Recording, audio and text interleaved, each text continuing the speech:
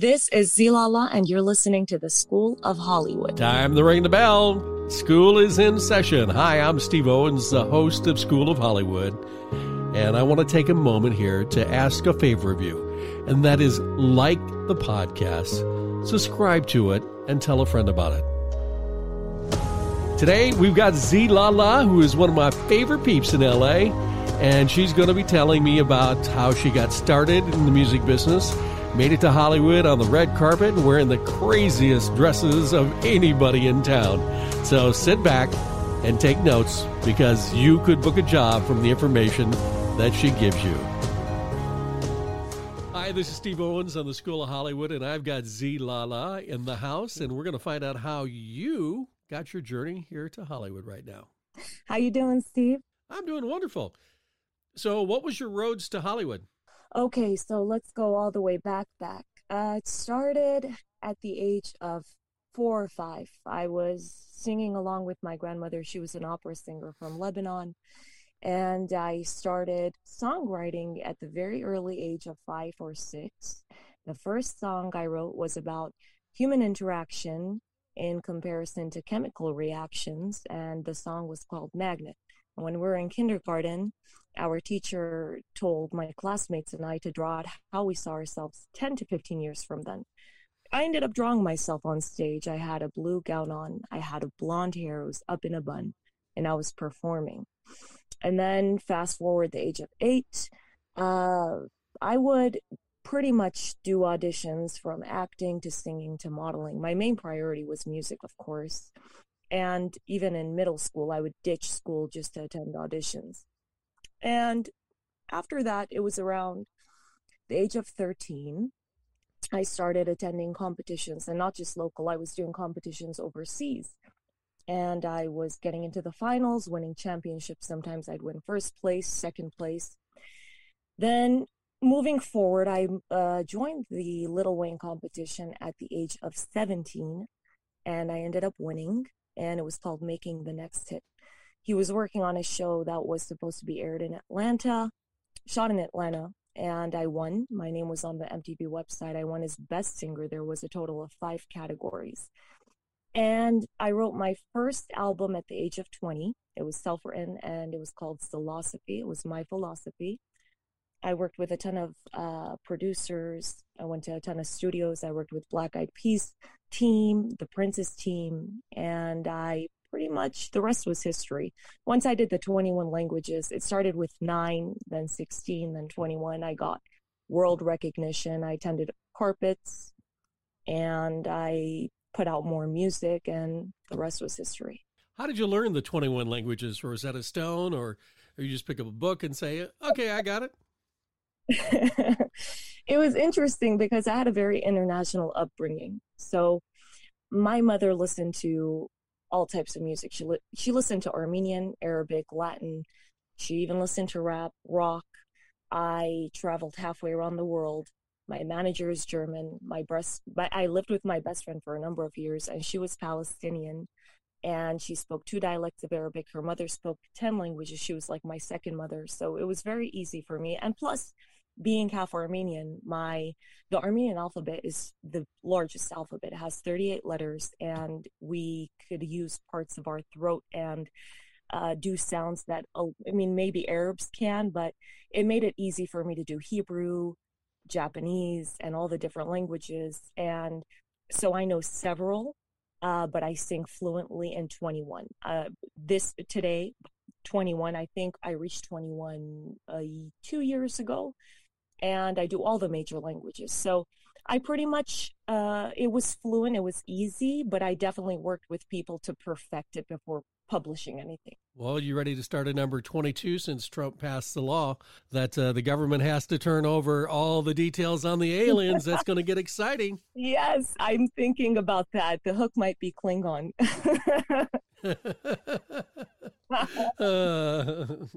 Yeah. So out of all the different languages you've spoken, how many different countries have you gone to? Okay, so the languages that I've spoken, I have probably went to all of the countries except for Japan, Russia, and Iran. But the rest I've attended. I mean, I've traveled quite a bit in my life before the pandemic. Well, you had a top 10 record on the Billboard dance charts, Stranger in the Night. Is somewhere to walk a mile in your shoes. What would be happening the moment you heard it on the radio? Wow, it would be pretty much the sober version of being on ecstasy. I don't remember who was at the right of me or the left of me, but I definitely jumped on somebody and and they were carrying me, and it was the same feeling I got when I heard my song playing the first time on 96.3.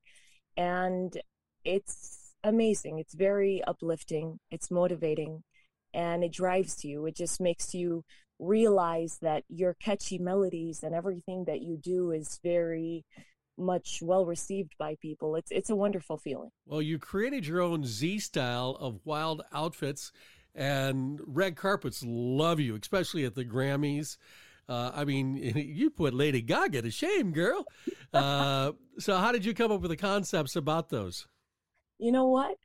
One time I was inspired by a chandelier, and another time it was a water fountain, and it kind of had tentacles, almost like an octopus. And I said, I want that on my head. Another time I was at my friend's house and I saw her coffee machine and the design on the machine, and you can never tell. I mean, one time I was cutting onions and I said, I want to make this into a hairstyle. I don't know how my brain works or why it works the way it does, but I'm really into otherworldly things and very anomalous things. So yeah, you can never tell where the inspiration comes from. So what's the plans for this year's Grammys?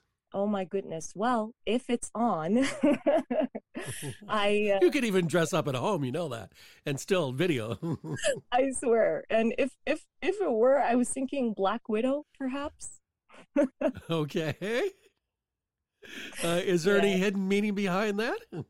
Not really. A lot of people think that I get the inspiration from my mother as well. Like when growing up, she was very ahead of her time. Nothing was cozy. There was no carpet in the household. It was very futuristic. Things were glass, and we pretty much both have an eccentric style. I don't know where it comes from. I'm not sure. Somebody compared me to Michelangelo once, but because I guess he doesn't know why the brush went left or to the right, but he just does it, and it turns out well.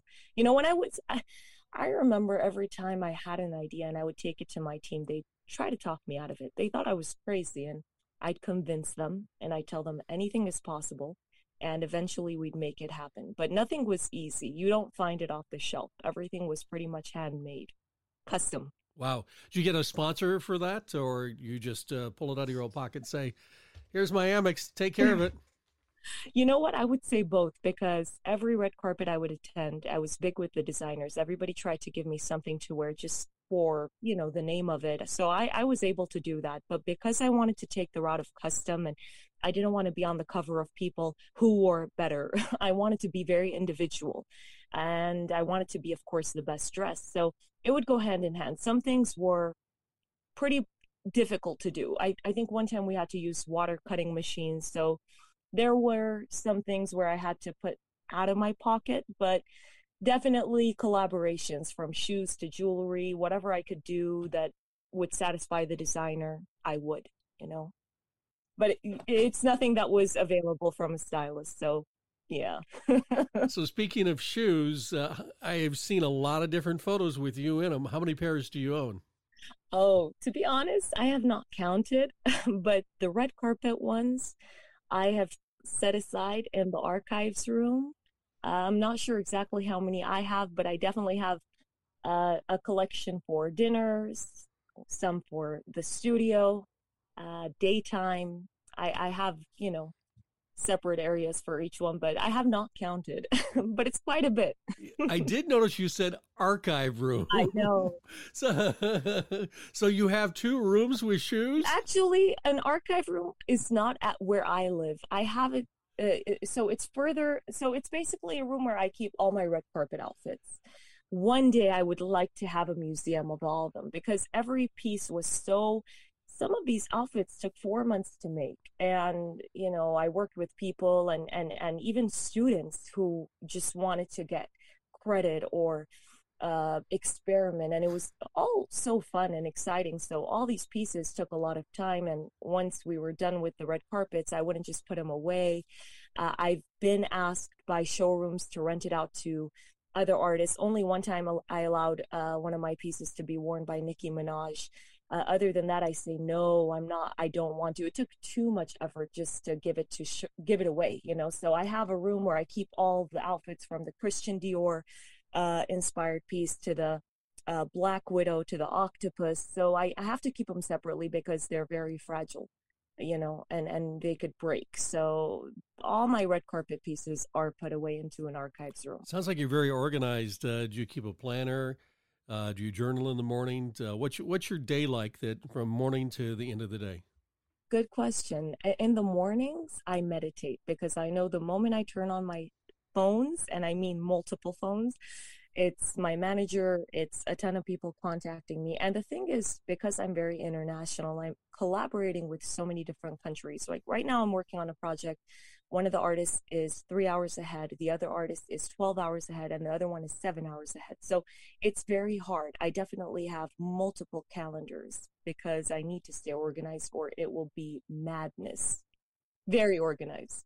I have the same situation. I have a client in Portugal, one in Turkey, a couple in London, so and Mexico. So it can be tricky with the time zones, trying to figure out, okay, who can I call at this time? And then next thing you know, at 4:00 in the morning, you get a phone call going, hello, how you doing today? It's like, I'm sleeping. Mute does come in effect. I know.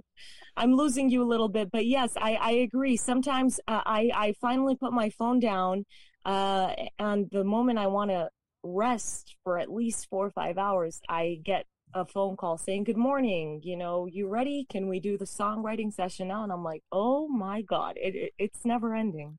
It's never ending. Do you have any favorite producers you would like to work with? And what's your preference as far as a microphone in the studio? Yes, my favorite microphone in the studio is the Neumann U87. That is my favorite microphone because it captures the sultry tone of my voice. I like the way my voice sounds on the U87. As far as producers, I think that it's important to work with somebody who knows and understands your vibe. But if I had to choose one person to work with, probably would have said Red One, but I would say today, Calvin Harris. Great producer. Yeah, wonderful. A lot of hits, too. A lot of hits, and a very nice person. How do you get your inspiration to write a song? Oh, it could be from anything. If usually I co-produce, so we make the beat from scratch. And when we do that, if it's a dance beat, if it's an island vibe, you know it's going to be something fun, something about partying and dancing the night away. If it's a ballad, it could be anything about love, heartbreak, war. Sky's the limit. I also like to go out of the box. I've written about aliens, magic. So well, you'll be able to sell that one real soon. Yeah, actually, yes. So if you could collaborate on a rap record with one rapper, who would that be? If Tupac were alive, I would say Tupac. If Biggie was alive, I'd say Biggie. But people might be expecting me to say Cardi B, even though I love her, or Megan Thee Stallion. But I would say Doja Cat because she has a lot of character, very sexy. She keeps it light and very bubbly, and I like her. I would say Doja Cat. So what is your ideal of relaxing in the current situation? There is not much relaxing. Beside meditation and resting, it's important to keep a balance and to keep sanity. But if you have so many goals, and the moment you become popular and you want to do something and you see that the other party is responding well, you have to do it. You have to go all the way. So I'm in the situation where it's pretty crazy. It's nonstop. So you just have to understand and keep remembering what you're doing it for, but not much relaxing. I would say when I rest, and I never even go to sleep. I fall asleep working. I didn't realize that you were also an actress. Tell me about your acting career. Yes, I never necessarily talk about it, but yes, I have been on The Greek. I have been featured on Grey's Anatomy and several feature films, but my passion was always music. So I focused on music. I've done modeling in the past, a lot of acting. I've done the 4 a.m. to 4 a.m. the next day, face falling into the snacks and food and the plate. It was crazy, but I like music a lot more because acting has it's different. A lot of people think it's the same lifestyle as performer, musician. I could say it does go hand in hand, but it's not the same. But I've definitely I worked with Dr. Harper. She was the acting coach for Hilary Swank, the Baldwins, and when I met her, I just did a cold reading. I did scenes with other actors, and she swore that I had acting. I'd attended school for acting, and I never had. I've done it since I was young. I've always been, even in my music videos, I've incorporated a lot of acting. No, your videos are great, and you can see you have a natural presence when you do it. The question is, do you think you could beat a lie detector test with your acting skills? Oh, wow. Since that is based on the nervous system, it's questionable. But if it came to my acting skills, 1,000,000%. So what's in the works that we can be on the lookout for on Spotify and iTunes? Anything good and exciting? Yes, a lot. We're working on a reggae album, but we're going to be releasing it single by single so people don't have to wait. And at the same time, I'm working on a ballad, collaborating with a Russian artist and a Russian Armenian artist. It's actually dedicated to all the streams will go to, we're going to give it to the displaced families in Armenia. And I'm excited about that. It was very hard recording that. It was very emotional. But yeah, we have a ballad coming out and several reggae songs coming out. You have a tendency to change the style of your music as much as you change your hairstyles. Is there a reasoning behind the hairstyle change in the music? Absolutely. Anything I do, I've always been into, I'm a visionary. So as you know, that every artist nowadays, they release a music video along with their song. So clearly, the vision is very important. And our three senses, taste, sound, and visuals. Pretty much I like to have a different hairstyle with every song, with every outfit, and something I feel matches and puts out the meaning of the song the best, the vibe, the atmosphere, so you have it 100% down. Every song has its own hairstyle, its own look, its own flavor. Yeah. And where can people find you on social media? Social media, you can find me on Instagram, Twitter. If you put in Z-Lala, I'm sure you'll see it should be the one with the tick mark, Z_Lala. And YouTube, Vivo, I'm present everywhere. I love it. So I appreciate you being on the show today, and continued success in 2021 in La La Land. Thank you so much, Steve. It was so good talking to you. Well, I hope you learned something about the music business, how important it is to do personal branding on yourself, having the right clothes to walk the red carpet. Thank you for listening to the School of Hollywood. And I have a request. Please like the podcast, subscribe to it, and tell a couple friends. Because School of Hollywood is designed for people in the entertainment business in Los Angeles. Thanks again for listening. I'm Steve Owens, your host.